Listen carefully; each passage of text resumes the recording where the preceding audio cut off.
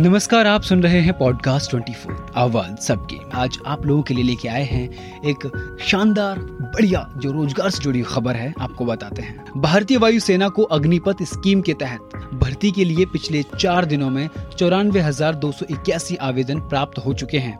Defence ministry के प्रवक्ता भारत भूषण ने जानकारी देते हुए कहा कि सोमवार की सुबह 10:30 बजे तक अग्निवीर वायु उम्मीदवारों के कुल 94,281 आवेदन आ चुके हैं और रजिस्ट्रेशन की आखिरी तारीख 5 जुलाई साल 2022 है।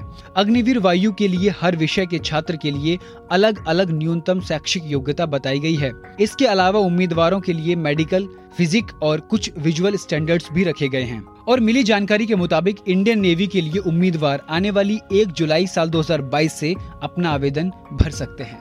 ऐसी जानकारी भरी खबरों के लिए सुनते रहिए पॉडकास्ट 24 आवाज सबकी।